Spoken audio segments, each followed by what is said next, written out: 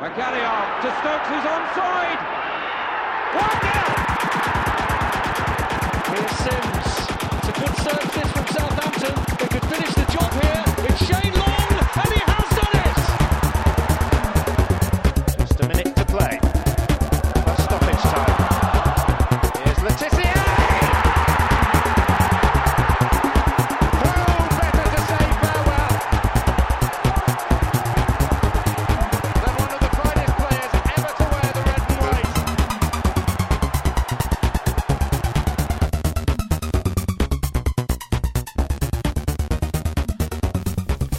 Hello and welcome to the Saints FC podcast. I am your host this evening, John Bailey, and with me I have, as always, the illustrious Mr. Tom Parker. Hello Tom, how are you? I'm not bad. How are you doing, John? Yeah, not too bad. Tom, I'm going to try and do a proper podcast intro here and tell people stuff that they may find of use.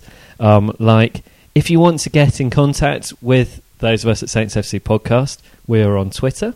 And you can do that at Saints FC Podcast. So, yeah, find us there. Or you can even email us, saintsfcpodcast@gmail.com. Now, obviously, with the podcast, the most important thing you can do is like it, subscribe to us, and give us a review on iTunes. That would be very, very, very welcome. We'd like that very much. Yeah. So, obviously, you should be able to kind of download and subscribe at iTunes, TuneIn, Stitcher, on Android phones, wherever you normally get your podcast, you can normally find it. Or alternatively, you can listen through your web browser at saintsfcpod.libsyn.com.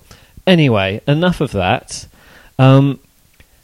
This season has come to an end, Tom. Not before time. Yeah, I always feel a bit kind of mournful for the end of the football season. I'm sad we're not going to have any more football basically until August for the Saints. I mean, that's obviously not including pre-season, but no summer tournament to get excited about. Yeah, sad times. I don't know, as an England football fan, if there's ever a summer tournament to get excited about, to be honest. I think the season has ended like it started, which was a collective sort of meh. Yeah. Right, so I think, let's just get stuck into it. So let's go with a bit of chronological approach to this. So I would say we should start in August, but actually we should probably start in pre-season. So Ronald Koeman goes. How do you feel about that? I think we were all pretty gutted at the time, but then I think it became clear that he just wanted loads more money, and I think he doesn't really, he wants the Barcelona job, doesn't he? Yeah. Everton's a stepping stone. And another stepping stone. And what I like is at the end of the day, he still did worse than last season, and that's the most important thing. Yeah. So, okay, right. Yeah, he did, didn't he? Finished 7th. Yeah. And he finished 6th with Saints. He's going backwards. Oh, he is, Ronald Koeman. He might not get that Barcelona job after all. Who knows? He'll definitely take Virgil if he does. So anyway, then Southampton, did we sell any players in the summer? I can't remember now. Sadio Mane, Victor Wanyama, part of the team. Graziano Pella. I mean, in Sadio Mane, they lost a true. I mean, he was inconsistent, and he's definitely stepped up a level at Liverpool. Actually, you could probably say same about Wanyama, but you lost a player that terrified people and that could turn a game, and I don't think we really replaced that. No. So, anyways, then we've got. French manager comes in, has a very kind of impressive record on the continent, pretty well respected in France. We bring in some big name signings, Soufiane Boufal for, 19 million quid, something like that? 21. Was it 21 million quid? Okay. But I think as a Saints fan, you're feeling pretty optimistic at the start of the season. We're in European competition. We've had a good season last season. Yeah, we've lost some players, we've lost a manager, but let's face it, we're kind of used to that as Southampton fans, and I think most of us probably expected, a reasonable season. I mean, what would you have said at the start of the season that you'd be? What would you have settled for if someone offered you? You probably would have settled for. I mean, this is the crazy dynamic, isn't it? Being a football fan, if someone said you're going to finish in 8th position and you're going to go to Wembley for a cup final, can't tell you how you're going to do, but you'll be at Wembley for a cup final. Would you take it? I bet you 90% of Saints fans would have snapped your arm off, and I think I'd have been in that number. that would have represented progress. I think everyone wanted to see, and one of the main things people had against Koeman was he didn't take the cups, didn't seem to care, did he, about the cups? So I think a lot of Saints fans would have taken that, and I think that, you know, we all knew at the start of the season that Chelsea weren't going to have a bad season again. So we knew the top 6 would probably, plus Leicester maybe, you know, go back to the old order. So it was always going to be really tough for Saints. Yeah. So anyway, well, let's see how we started off the season. In August, we drew to Watford, lost to Man United, drew with Sunderland, lost to Arsenal. Things are looking pretty bleak in the Premier League at this point. And then we went out and beat Sparta Prague 3-0. And I think that was probably the first highlight of the season for me. Yeah, I think so. I think that the way we started was very slow. And I think what we thought at the time was, this is just, you know, it's okay. They're learning the system. They're going to get faster. They're going to build the pace more. And they didn't. No. But you're right, Sparta Prague, big highlight. Easy win, really, which I kind of showed. You know, within the Premier League, we see leagues within the league, and I think within the Europa League, you saw leagues within the tiny little teams. Then we got our first Premier League win against Swansea, 1-0. Beat Palace in the EFL Cup, and then beat West Ham United at the Olympic Stadium 3-0. That, for me, after that game, I was feeling pretty positive about things. Yeah, and I think we'd seen the youth come through as well with the Palace game, hadn't we? I think you'd seen, Hesketh and these players, and maybe it did feel like Saints had the manager that was going to do what we wanted, which was blood the young players, bring them through, don't be afraid to play them, and to get results. And I think at the time, it's easy to look back at these results, but if we just skip back a month, you look at that, we dropped 4 points at home to Sunderland and Watford, 2 teams that are dire come the end of the season. That is the story of the season, and it was writ early. But you're right, I think the West Ham game, we murdered them. Yeah. Then there was the game against the Hapwell Beer Shavers. And I've got to say, that was one of the most dull games of football. And probably at that point, you thought, it's a long journey out to Israel. It's 0-0. This is not necessarily a sign of things to come. It's just like, here we go, 0-0, difficult away game, write it off. But it was a dull game. It was terrible. But I think at the same time, you could make a very good argument that this was another sign of a very tactically astute manager. You don't need to win every game in the Europa Cup. You need to not, like everything, you draw your away games, you win your home games. And it showed to be a man that was quite pragmatic. So whilst, it was easily one of the most boring matches I've ever watched, it did kind of make you feel, hang on, maybe this guy knows what he's doing. He's experienced in Europe. He's been difficult away journeys before. This is the kind of manager you want. And then, so, we draw at Leicester? And then we went and beat Burnley 3-1 at home. Which was a really good game. Yeah. And then saw Sam McQueen come in that game. And then it was Milan. Now, Tom, I unfortunately had to be away for work for this one, so I missed out. Do you want to tell us about your trip to Milan? Oh, it was amazing. It was one of those moments. We've all been, I've been fortunate to be at, I don't go to as many games as John, but I've been fortunate, I think, to be at some of the seminal games, the games that people really remember. I was at Delhurst Park. I was at the last game at the Dell. I was at the EFL final, and I was at the San Siro, and it was amazing. Because I think there was a genuine feeling of the result almost didn't matter.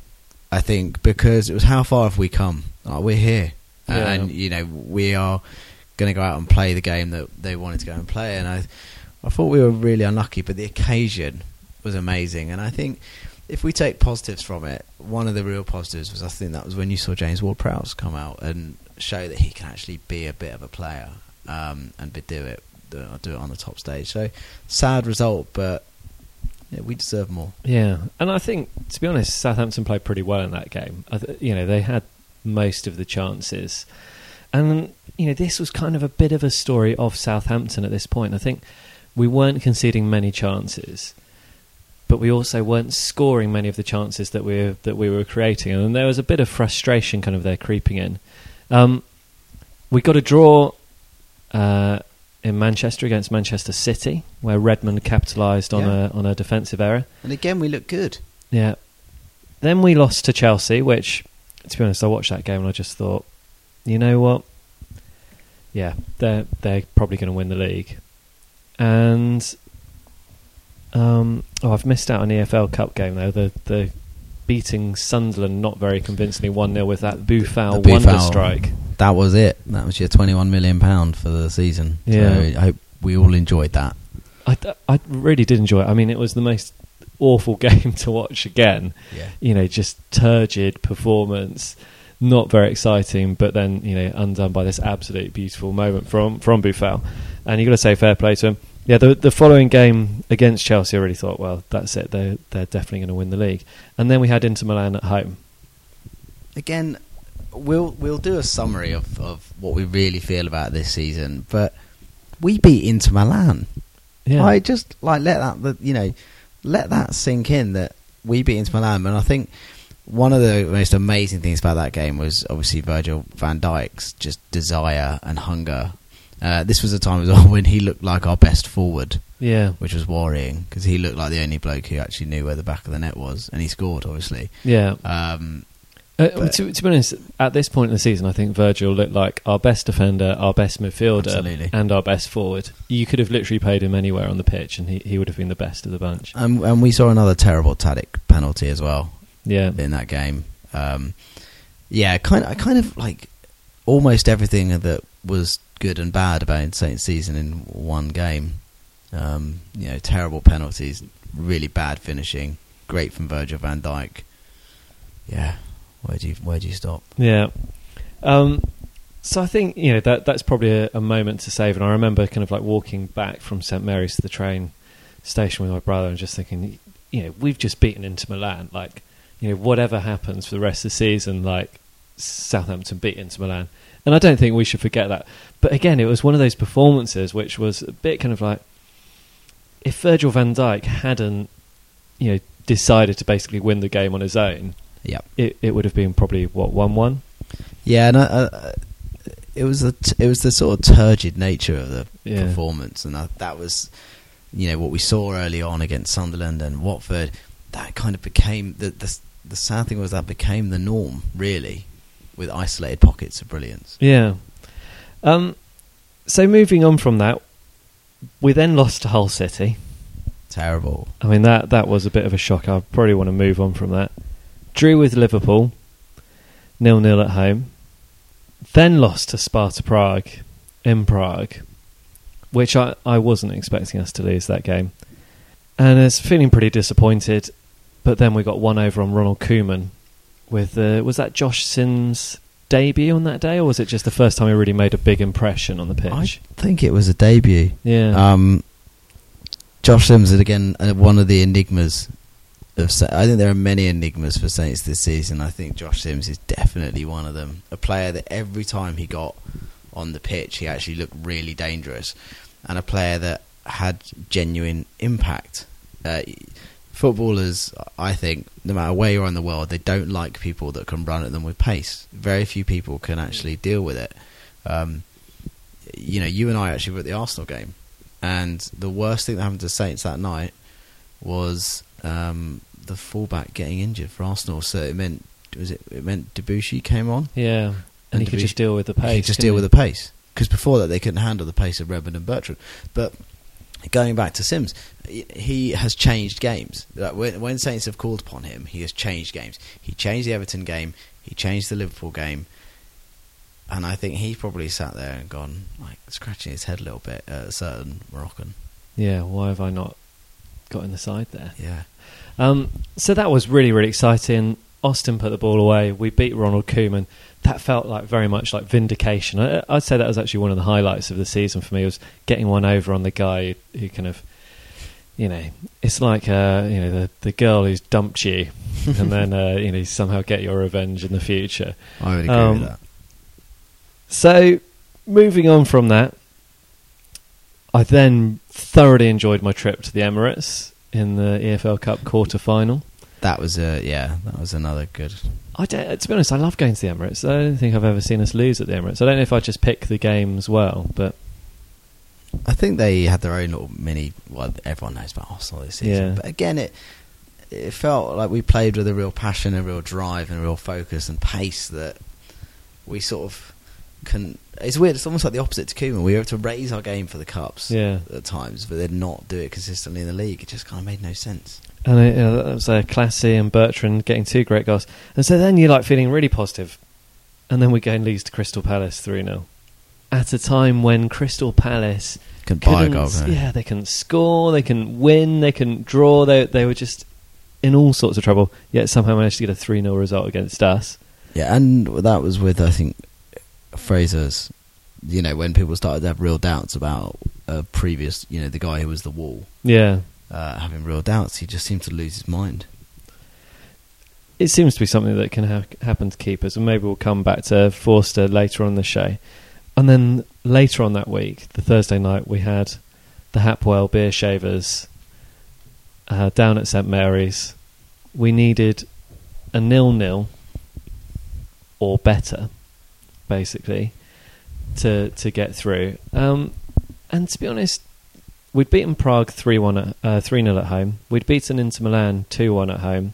You'd have thought you'd go out there, play attacking football, probably put 3 or 4 past them. If they score, so what? You'll have a couple more goals than they will at the end, playing high-paced attacking football, and you qualify. Isn't that right, Tom? Supposedly. It's just it was so dire, wasn't it? And again, Virgil came in at the end and tried to rescue it as best he could, but it was just we were so cautious.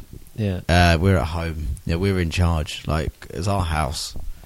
Who are these guys that no one had ever heard of until they got drawn? Like in Southampton, no one had ever heard of them until they got drawn out of the hat again to play us. And we just looked so impotent going forward. Yeah, and it was so frustrating. It was just the manner, and I think we'll come on to this later. The manner of the defeat was what kills you. It's that, I'm just looking at some stuff here. Israeli team had never beaten they'd never won a European game on English soil. English sides had never lost against an Israeli team. Like, it was so saint to go out and to screw this up. And I think it really showed the absence of Fonte and this quite weird strategy of not playing a bloke who looked like our fittest player pretty much, and who's absolutely a man mountain, and not playing him in the games where you really need it. This is a guy who's just won the European Championships. He's played against players from all over the continent, and we're playing against players from all over the continent. And the guy we've got who's just won the bloody thing is sat on the bench. It drives you mad. And I think it drove Jose Font mad as well. Yeah. So mad. He mad went to West Ham. It's not Man United, is it, Jose? No. Oh. I mean, that is just like gutting, isn't it? That your captain and kind of a guy who'd been a talisman of coming up for those double promotions, it was really, really fondly thought of by all the Southampton fans.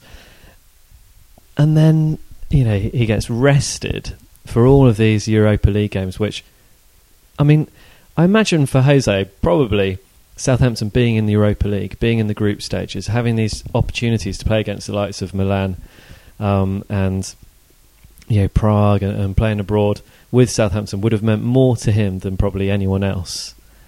Yeah, it was the journey. Yeah, I think he was denied his role in that journey, and you never know what's going to happen in football. You never really know what he has said. Matt Le Tissier on Sky Sports Saturday said, well, there's a lot going on here, and he's not behaved in a very captain-like manner.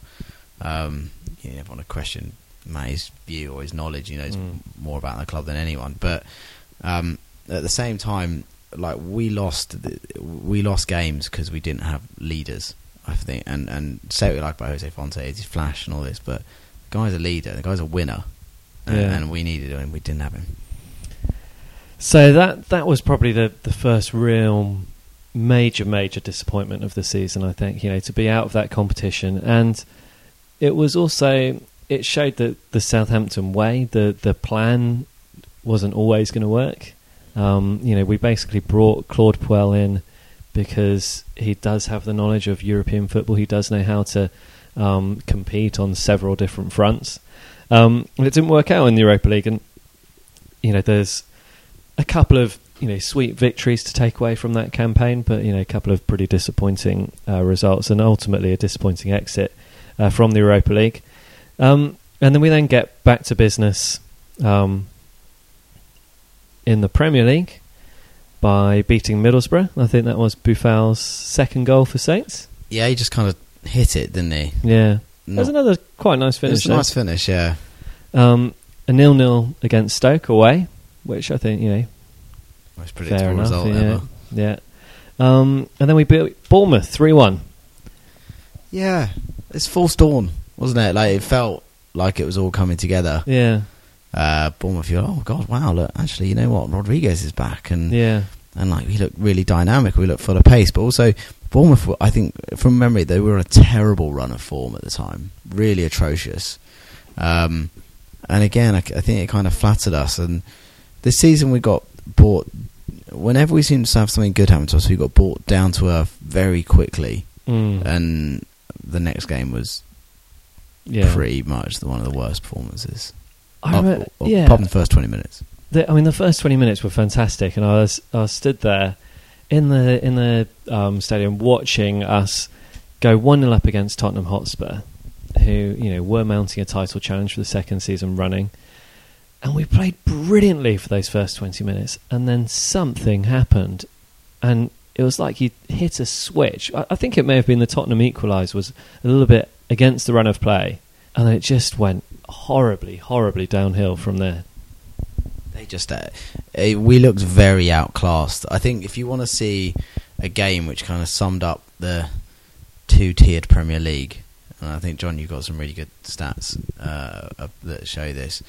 This was it, wasn't it? Like, we got murdered by a team that just was so much better than us. Yeah. Like, almost like if you watch, like, Division 3 team against like a Premier. Look, the gulf in quality after the first 20 minutes, and I think the energy ran out. Yeah, we just looked so sluggish and so poor. Which is so upsetting as well, because you think we were the last side to win at White Hart Lane. The last time we'd played Tottenham, we'd won. Stephen Davis had a great game. We'd competed with a side that had been in the title race. We then lost at home to West Brom. God, and that was like when Hal Robson-Kanu. Yeah, that's like, if you like plot what Hal Robson-Kanu has done, he in the last since Europe, he did that and the goal, didn't he, in the European Championships, really, the Cruyff turn. But again, that was where you felt Fraser Forster could have got that ball. It's like with Patrick Bamford as well, isn't it? Oh yeah. Well, we were joking about this, weren't we? We were saying Patrick Bamford, a man who has not scored in 4 years, who is a centre forward, will score against Saints. Yeah. And lo, it came. Then we lost to Everton 3-0.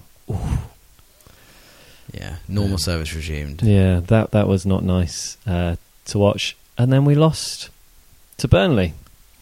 So, we'd gone on this kind of reasonable run in the league, picked up quite a few points, and then 4 defeats in a row. Yeah. Pretty bad news at this point. Yeah, and I think the Burnley game, again, I use the word again, the word impotent. We just look so stunted up front, so devoid of ideas. And then Joey bloody Barton scoring a direct free kick, which again looked like a really pony free kick that somehow managed to make it in and beat Fraser Forster.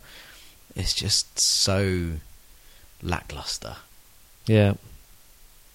And at this point, is Jose gone at this point, or is he? He's on. I think he's starting. Yeah, he's on official strike. But things are not looking great at this point. We then get a visit from the incredibly out of form Leicester City. Yeah, and this was where the season really went, because this is where Jamie Vardy kicks Virgil. Yeah, of course. And we lose Virgil, and we lose probably the only player we've got that can really mix it in amongst the top player. Maybe Bertrand, I think you could argue, and Romeu, but we lose the player that it gives us a world class dimension. He's probably the only player in the squad that will go on to play for one of Europe's kind of like big 4 or 5 sides, I think. I certainly hope so. Yeah. Not anytime soon though. No, we'll keep him for a bit longer. Lose to Swansea. Oh, how does that happen? And then lose 3-1 to West Ham at home, which was kind of like it was a very, very disappointing result. But there was a moment on that day when you just thought, "Hold on, this is very exciting." Manolo Gabbiadini. Were you there that day? I was there that day, and I had a fantastic view. How hard did he hit it?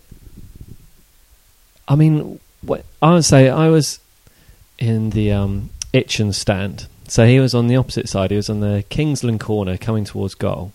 And you just thought, is he going to shoot? And just nothing else on, did he?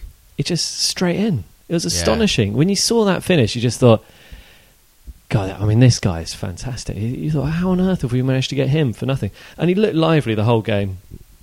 It's very disappointing to lose 3-1, especially to West Ham United. Nobody ever likes losing to West Ham. And they were rubbish at the time, weren't they? Yeah. And Andy Carroll scored, which is always horrible. Yeah. Took his goal very well there, Andy Carroll. He did, yeah. But you felt kind of like, okay, there might be a little kind of silver line here. You think all these chances that we've created this season and failed to put away, maybe this guy's going to be our saviour.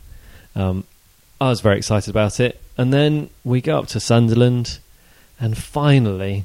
All clicks. It all clicks. We score loads of goals. 4-0 away from home.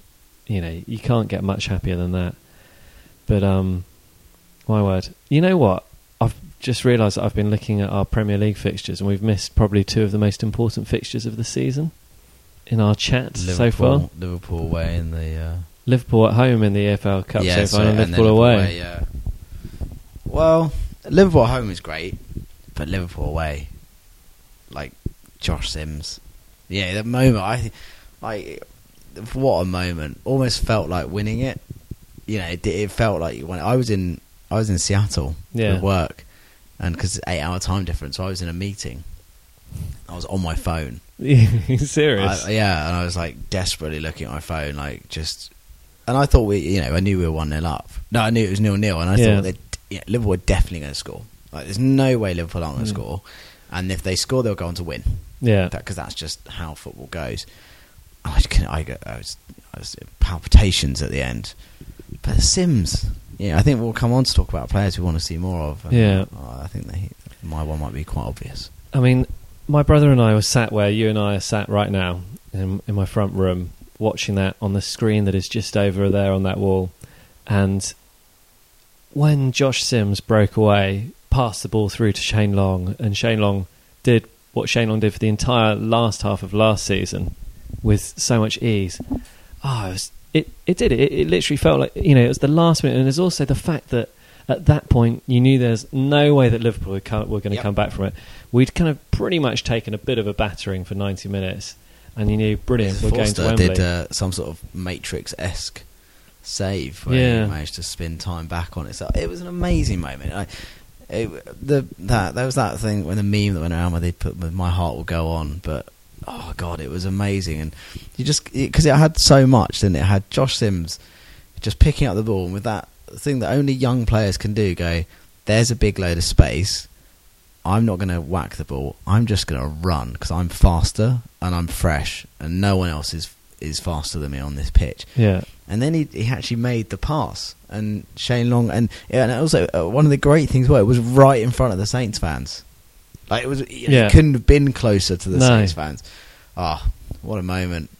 That was the best moment of the season, wasn't it? Yeah, I'd agree. Yeah, because it felt like they'd won it. Yeah, even though you knew they hadn't, but it just felt like they. I mean, but the fact that you knew we were going to Wembley.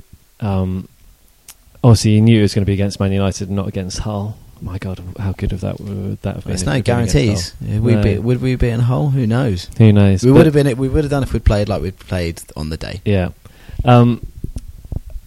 And at that point, I was so delighted. And I was thinking back, and I think I was having a chat with you about no matter how good Koeman and Pochettino had been as our managers, they hadn't delivered us to a Wembley final. They hadn't even got us close to a Wembley final.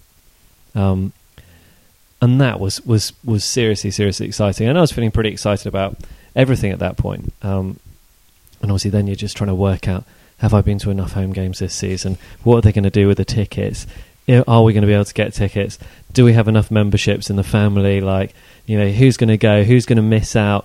Is my dad going to be able to go? Oh, is my brother going to, and I think it was probably on the back of that I bought the West Ham didn't you tickets. buy it like on the day or the evening before? Yeah, just to make up your numbers. Yeah, I just needed to get to that. I wanted to be in that first wave of membership. So, oh well. You make your sacrifices. I was so happy to go to Wembley. Yeah, it felt great, didn't it? Yeah. It felt great. And to have that 4-0 victory against Sunderland before that game, before the final. And Gabbiadini scoring one very, very good goal. It just felt, I think, in that kind of romantic way, you kind of hope they'd clicked, and you hope they maybe he's worked out just in time for the biggest game in, since the last finals in 13 years, 14 years. Maybe he's just worked out just in time. I think he kind of did. Yeah. So what were your memories? Because you were obviously in the Saints fans. I was with Club Wembley. What was it like for you? I mean, it was phenomenal. But the whole day, the whole experience is phenomenal. Getting across London, getting on the tube. Once you're kind of getting on the tube and you can see the other Saints fans there, you're starting to see the stickers of Francis Benali appearing, stuck on tube stops in windows of carriages. As you're walking towards the pub, there's one on every single lamppost. You can see hundreds of Saints fans there, having drinks, having pizzas, having burgers. Really, really exciting. And what was quite interesting about the day out at Wembley is kind of in that build-up to the stadium, in the kind of hours before, there were practically no Manchester United fans about. It was all Saints. You could see that it meant an awful lot to the fans to be there. Yeah, it was a magical day. It was sad. I think when the first goal was disallowed, and then they just came out of nowhere with those two, the Ibrahimovic free kick, which to the life of me, I don't know how he did it. And I still can't work out to this day if Fraser should have been able to get to it. My gut feeling says he should have been for a man of his size. And then the terrible defending for the Lingard goal. But we came back, and I remember, it's 2-2, and all of a sudden we had someone. It's probably like the first, like Ricky Lambert stuff. You remember when you were in like League One and the Championship, and you had Ricky Lambert, and you knew it was always going to be okay because you had Ricky, and you knew he was always going to score. And it didn't matter because he would always do it. And it felt probably, I love Graziano, but he was a little bit inconsistent at times. This felt like the moment when we had someone. Yeah, here's the guy that can do it at the times when it counts. And man, when he got that second goal, when we pulled it back to 2-2, I mean, I've got to admit, once Man United got that second goal, I kind of thought, this is it. It's all over. It's going to be like 4-0, whatever. It's going to be a complete disaster. And, it's nice to have got to this point. But I wasn't feeling particularly confident. But then, we got that goal. Was it just before half-time? And then the equaliser just after half-time. And you just thought, wow. Game on. Yeah, game on. Well, it felt like game on at half-time once we got the one back. You're right, actually. At 2-1, it felt like game on. Then when we got it to 2-2, that was the moment when I was just like, oh my word, we're actually going to win this. Putting the massive pressure throughout this game so far from crosses. Southampton looking for an equaliser. And they've got it! Gabbiadini again with that striker's instinct. Brilliant. Yeah, it felt like we would. It felt like they were rocked. It felt like they didn't want it as much. It felt like we had enough players playing the games of their lives to win it. In terms of, I think Bertrand and Cedric were fantastic. Romeu, You know how that header just, 4 inches the other side, Yeah. and we win that thing. Ward-Prowse as well. Ward-Prowse played What a brilliantly. Gabbiadini did everything that was asked of him. You just felt like they were going to do it, but then there was the horrible inevitability about the goal, the last Ibrahimovic goal, where he's a winner, and he is, everything he has won, everything he has done is similar to Ronaldo in that way. People don't like it, but the guy is a born winner, and he dragged that team kicking and screaming to win that tournament. Yeah, but the final whistle goes. I think we're all pretty disappointed, but you couldn't fault the players, and to be fair, you couldn't fault the manager for the approach that we had to the game. We went out there, we scored 3 legitimate goals. Obviously, one of them was chalked off because the FA must be owned by Manchester United. Yeah, has to be a conspiracy. I mean, they get all the decisions for them all the time, isn't it? I wonder if it's a result of the players and the managers, from Fergie through to Mourinho, just whinging all the time. When you look at Mourinho this week, saying he said before the Saints game something along the lines of, I've asked not to play this game. Like, what does he think? Does he think that because they're in the Europa Cup final, they suddenly just don't have to play Premier League games? It's utterly ludicrous, isn't it? But he knows exactly what he's doing, and you do feel they get decisions that just, if that had been Ibrahimovic scoring that goal against that we scored, that was chalked off, never would have been given offside. No way, never, because they don't want Rooney screaming in their face. They don't want Mourinho slagging him off afterwards. They don't want it. Yeah. There's an interesting question here about how was this season compared to 2002-2003 when we finished 8th in the table and got to a cup final. I think the manner of our cup final defeat to Manchester United, losing 3-2 at Wembley, was better than the manner of our cup final defeat to Arsenal when we lost 1-0 in the Millennium Stadium. You were at that Millennium Stadium game. For me, the difference was at the Man United game, we looked like we could genuinely win. I always felt, and correct me if I'm wrong, we looked like also rans against a very, very, very, very, very good Arsenal team. Yeah. That Arsenal team was one of the best sides that the Premier League has ever seen. And I think, Gordon Strachan was on a damage limitation rather than a let's go out and win this. I agree. Whereas I think, Claude Puel approached the final with thinking, we can win this, and quite rightly so. We very nearly did, and had a couple of decisions gone our way. Had Romeo's header gone a few inches the other side, it may have been a different story.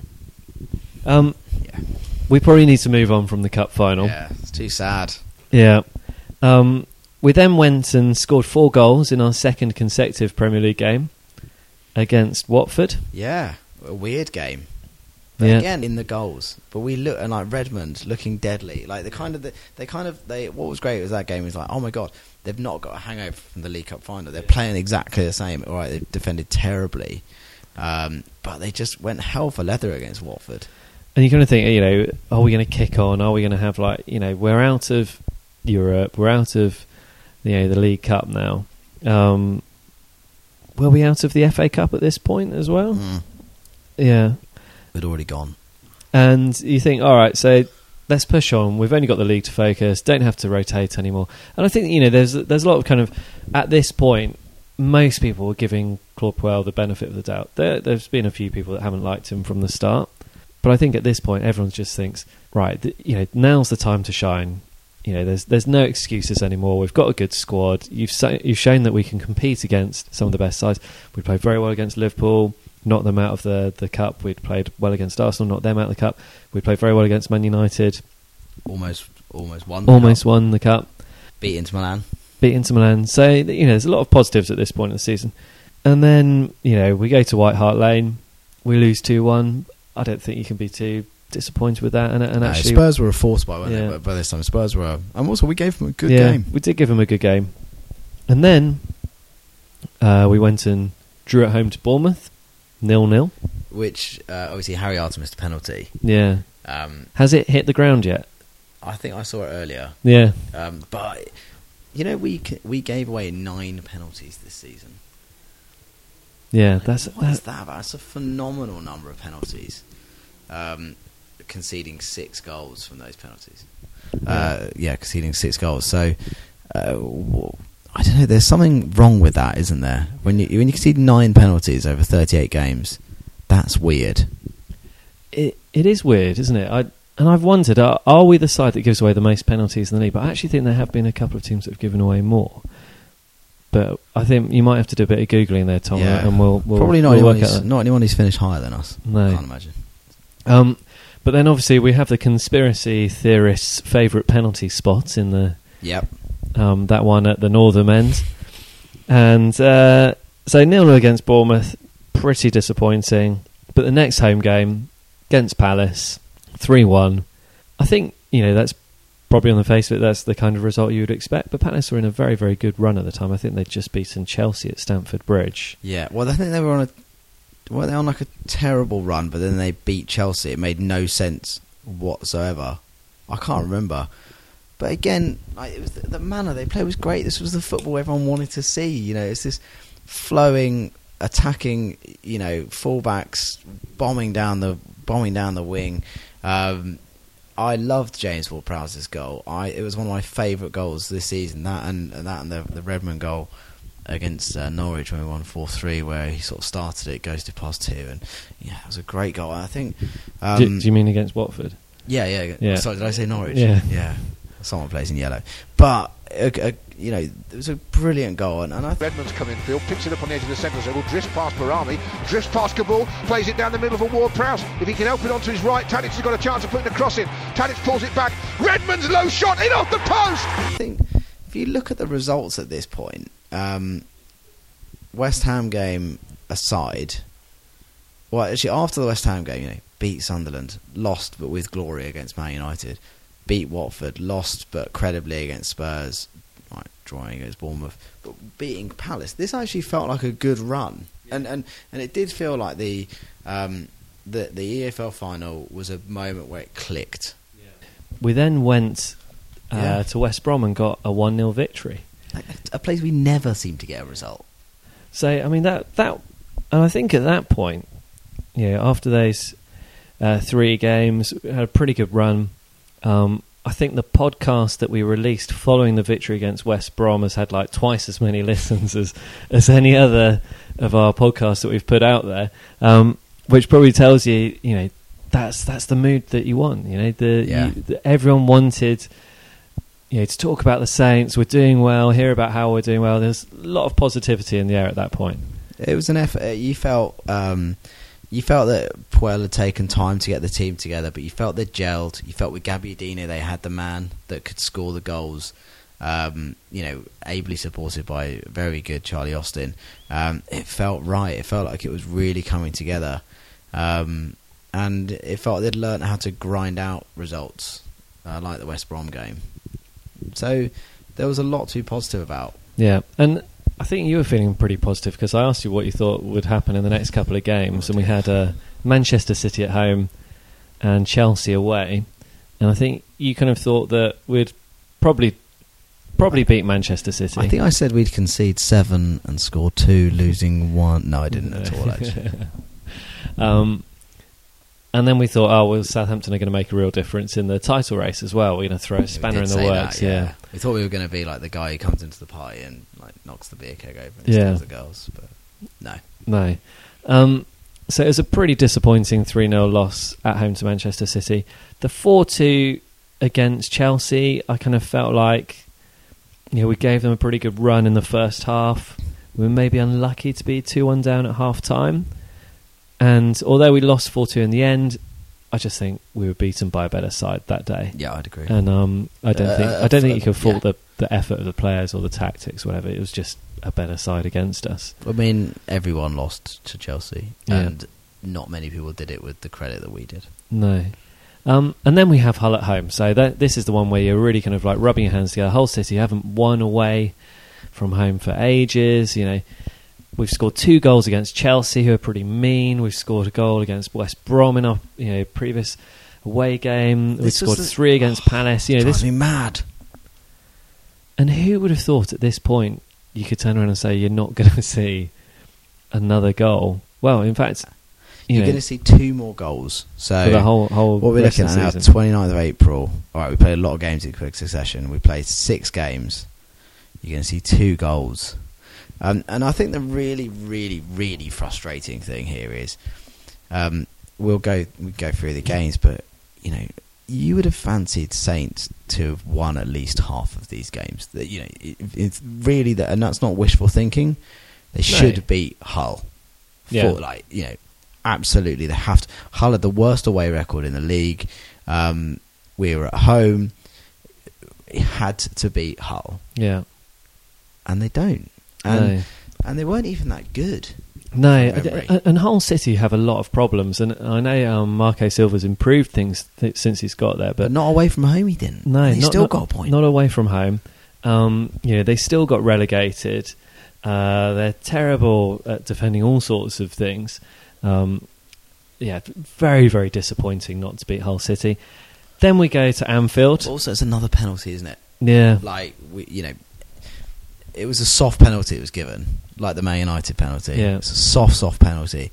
And we just don't look confident. And I wonder if the penalty and who takes penalties is symptomatic of a broader problem amongst that team, which is that there doesn't seem to really be anyone in charge What, on the pitch? on the pitch. Yeah. So, you've got Shane Long grabbing one, Yeah. you've got Tadic grabbing another, you've got Ward-Prowse, who I think has never missed one, Yeah. and he's arguably our best set piece taker, not taking them when he's on the pitch. You've got Bertrand. I've seen Bertrand score penalties Yeah. for Saints before. Yeah. Who has never missed. You got then Gabbiadini, who has a go. Who's in charge? Yeah. There needs to be someone who goes, I take penalties. That's what I do. And I don't know, that Tadic penalty. I think I sent a note to you about it, and I said it was the most. Him missing that penalty was the most Saints thing to do. If you sum up the season in one go, it's Tadic not being able to beat Jakubovic from 12 yards. Because it was so obvious. If you'd have stopped time and said, Tom, do you want to put some money on this? I'd have cleaned my bank account out to put him missing, because I was so sure he was going to miss. And this is from the club of Matt Le Tissier and Ricky Lambert. We don't miss penalties. No, I think this is the hardest thing to take, isn't it? Because every time you got a penalty when it was Lettice or Lambert, you're just like, oh, well, that's a goal. You don't even have to think about it. You're just like, I just get to enjoy watching us score now. I wondered if at some point referees would say, well, there's no point wasting everyone's time taking the penalty. Yeah, we'll just give you the goal and then we can get back on with the game. But no. Yeah, penalties were once enjoyable. Drew away to Liverpool. I was, relatively happy with that. Good result. Yeah. Liverpool, really good team, really good attacking team. We played well. Yeah. Good result. It's good result. Then we have Arsenal at home, and I think this is the point where you think, right, we want to be attacking more. Arsenal were there for the taking. I think it showed, and I feel sorry for Clubwell in some ways, and one of the reasons I feel sorry for him is I think, not to go on to a point we're going to talk about long, the Arsenal game showed it, we just couldn't score. The players just could not score. And I think we contrasted it with Sanchez. Who had one moment to make it. The only thing Sanchez done until he scored was get hit, was take a foul throw. Yeah. Which was brilliant, by the way. Probably the highlight of the season after the Liverpool game. And then he just gets one moment, and he just makes Yoshida and Stevens look like Sunday League players, puts them on their arse. Yeah. And slots very easily past Forster. And he can do that to a lot of players, Sanchez. God, and I think that was the point, isn't it? Where in those sort of games, it's the superstar which unlocks it. Is the one that makes the change. And whereas we've got Taddy flailing around in the box. And it's interesting because I suppose if you look back to earlier on the season, Buffal was the kind of player that was supposed to be that guy who can just. He can play in a bad game and do some sort of moment of magic and win the game, which he did against Middlesbrough and he did against Sunderland. But that's it. Buffon has the quality to do it against much worse teams. Yeah. Sanchez has the quality to do that in any game at any level, and we do not have a player who can do that at any game at any level. No, I think, and perhaps we'll go on to talk about Buffon. I hope we will. But we just don't seem to have belief. The old Saints, and when I say the old Saints, I'm not talking about the old Saints. I'm saying the Saints from the season before this one. Genuinely look like they could beat anyone. You know, we went to Man United, we beat them twice. We went to Chelsea, we beat them at their place. You know, we got results against bigger teams. This team, you know, I think we and I don't want to spoil anyone who doesn't know the result against Manchester United, but we didn't beat a single top 6 side, did we, this season? And we beat Everton once. So, I mean, we were poor. Yeah, it takes the enjoyment of it, and I think it's part of our identity being a Southampton fan.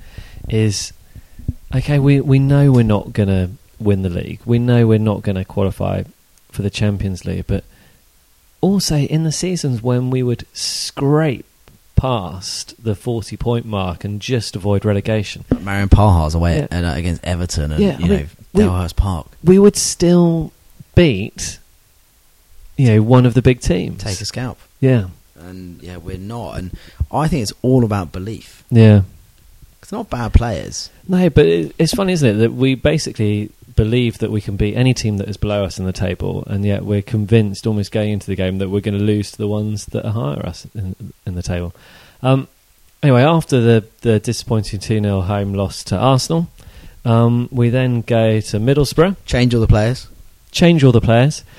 We were talking about this earlier.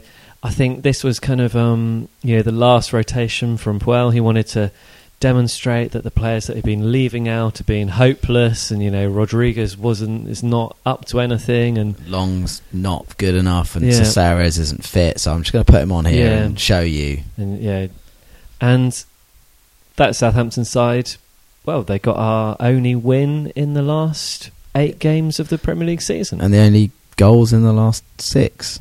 Yeah. Good result. Yeah. But it's what we should have been doing. Yeah. I mean, I thoroughly enjoyed Redmond's goal in that. I think Long, he hit the bar, didn't he, with his penalties. Scraped the top of it. Generous, I think, but he did, yeah. But, Patrick Bamford scored, of course he did. It's just so predictable. The guy I think he's not scored in 4 years. No, I think it was like 700 and something days. So that's more than 2 years, isn't it? God, it was such a Saints thing to do. For a centre forward as well. Yeah, but and also if you look like the Shane Long grabbing that penalty, they almost like had a view. I know we touched on this a moment ago. Like, I'm a bit rubbish at the moment. I can't miss penalties though. Like, it's almost like impossible to miss a penalty. So I'll take this penalty and I'll get my confidence back. Yeah. But that's not how it works. You still have to beat the goalkeeper. Yeah. Oh, what? And actually just get the ball on target. Get the ball on target. And again, they just failed. Yeah. 0-0 at home to Manchester United. They played well. I totally missed this game, unfortunately. I was engaged with work. Once I saw the results, I decided I wasn't going to watch it back. So you'll have to cover this one for me, Tom. Again, Saints played really well. Very soft penalty. Like, the penalty was one of those like weird, like Sunday League penalties.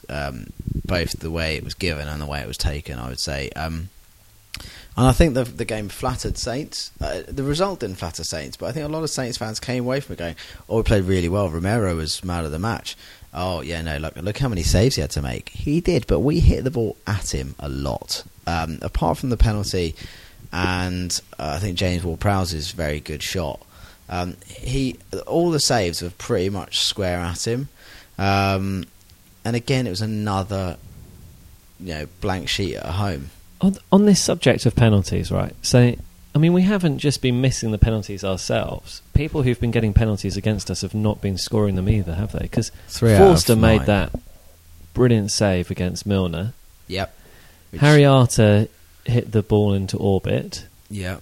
Harry Kane missed. Missed from the same penalty spot.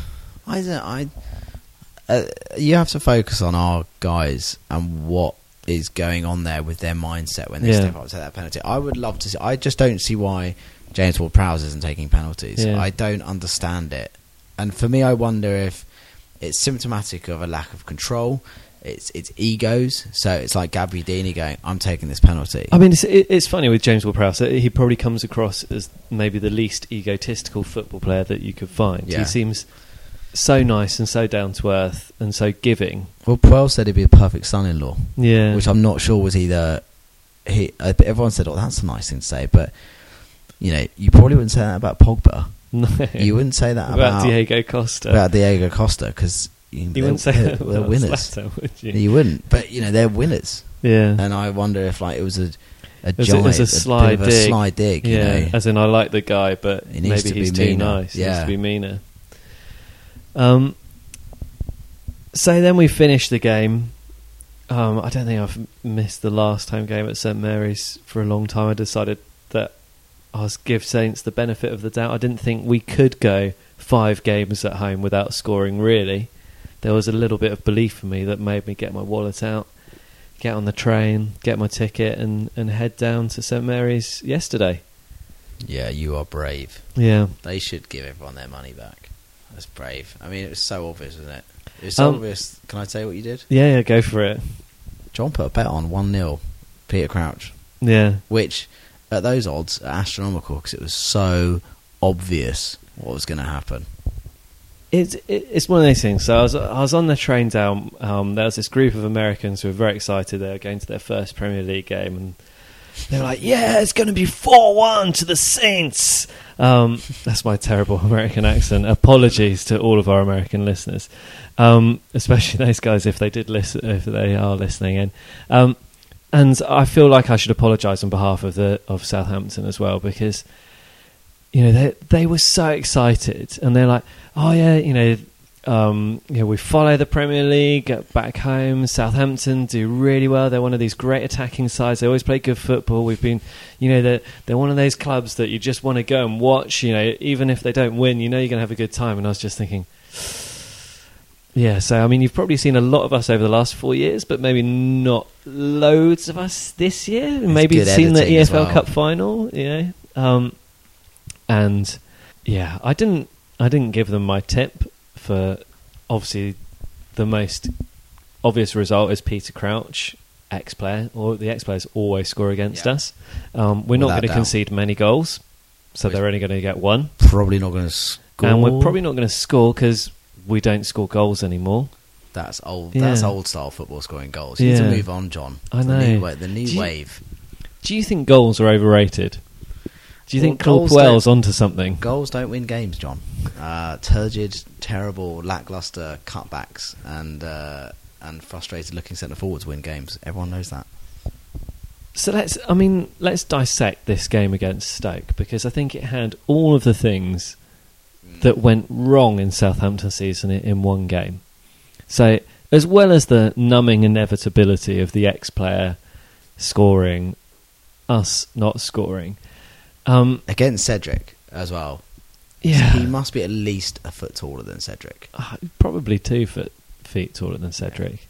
So there was a moment where a certain section of the Northern stand turned on Claude Puel, and at 0-0 the atmosphere had been pretty good. So it was pretty jokey. Let's pretend we scored a goal. There was a bit of frustration, but it was in the kind of like a friendly way. Then when Crouch scored, a few people had had enough at that point. I should add that I say the crowd turned on Claude Puel. In that stand, you probably had like 80-90% of people singing for like When the Saints Go Marching In. The anti-Claude Puel chants were probably about 15 to 20% of the crowd, but they were pretty loud. Still a lot. Still a couple of thousand people. And the atmosphere really kind of dipped at that point after Crouch had scored. But I think probably the most frustrating point was when he took Charlie Austin off for Gabbiadini. You think, we are 1-0 down at home. The worst we can finish is 10th. The best we can finish is 8th. The other results are going our way anyway, pretty much. What do you have to lose? You haven't scored at home for 5 games. So you've got people, let's say on average, have spent 40 quid per ticket for those 5 games. So 120, 160 £200 they've invested in their last home games, and they've not seen a single goal. You've got half an hour to go. Surely that's the point when you just go, fuck it. Let's attack. Yeah. Let's just throw the kitchen. Attack. Let's just give these guys 30 minutes of excitement. Yeah. And that 6 out of 8 games he failed to score towards the end. I think I saw something where if you're a Southampton season ticket holder paying like the average price for a season ticket, you paid £42 a goal, or like some season ticket fans. Yeah. I think I kind of admire well because of his like belligerence. And he's like, no, I am going to play this way. Yeah. We will play one up front. But at the same time, you do think either he knows he's going to stay, so he's like, doesn't matter what I do, or I don't care whether I stay, so therefore I'm going to stick to what I know. But you do wonder, and we spoke earlier about the dropping of Rodriguez. And Rodriguez's tweet, which obviously Rodriguez is a very nice, polite, well-brought-up young man, because he just tweeted like a picture of him training that week, saying trained well all week, gutted to not be involved today. Yeah. When other players probably would have gone a little bit more stronger. Last game of season, nothing to lose. I felt like, again, like we just don't. Does he? I think we kind of thought he knew what his strongest team was, but his challenge is his strongest team doesn't seem to be the actual strongest team. No. And I think Gabbiadini, and this was certainly the case in the Man United game,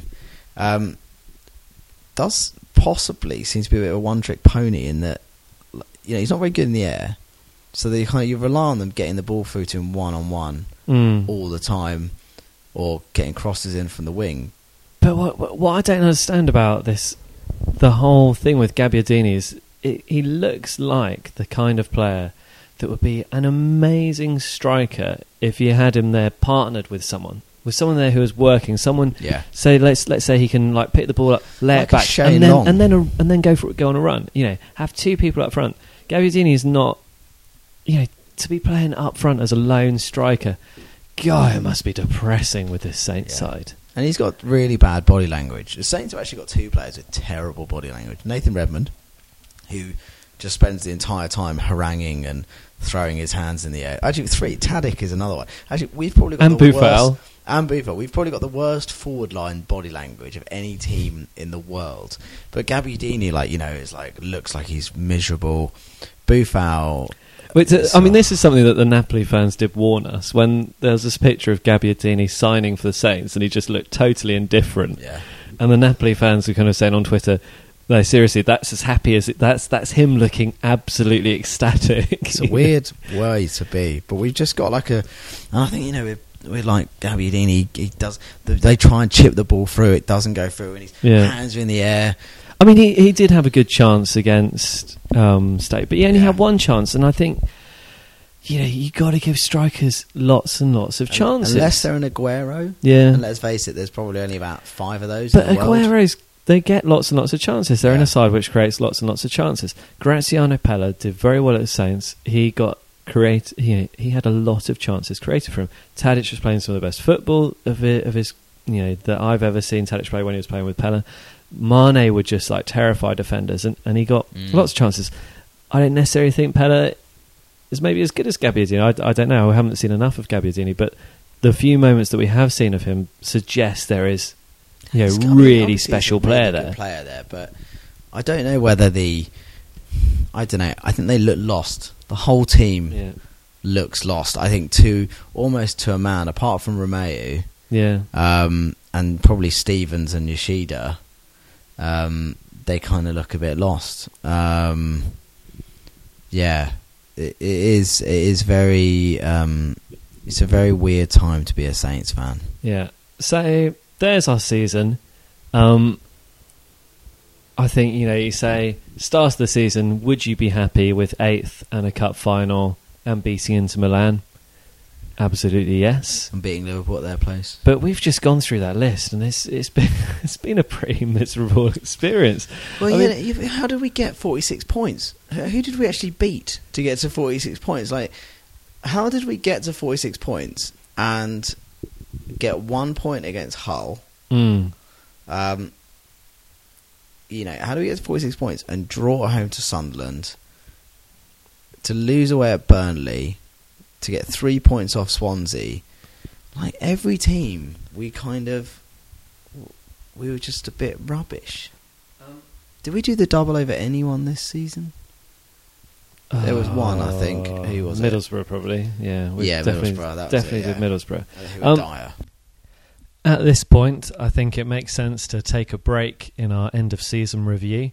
So that will be the end of part 1. We've gone through pretty much every game we've played through this season, and I'll be picking up the rest of mine and Tom's conversation in part 2, which will be out in a couple of days' time. And here you'll be able to hear our thoughts on Claude Puel, whether he'll be staying or leaving. And also we get onto the very hotly coveted and hotly contested Saints FC Podcast Awards. So make sure you download part 2 and find out who's won all of that. And of course, please make sure you like and subscribe to the Saints FC podcast. Get onto iTunes, give us a review. If you want to get in touch on Twitter, it's at Saints FC Podcast. And if you want to email us, saintsfcpodcast@gmail.com. So we'll speak again in a couple of days. Ta-ta for now.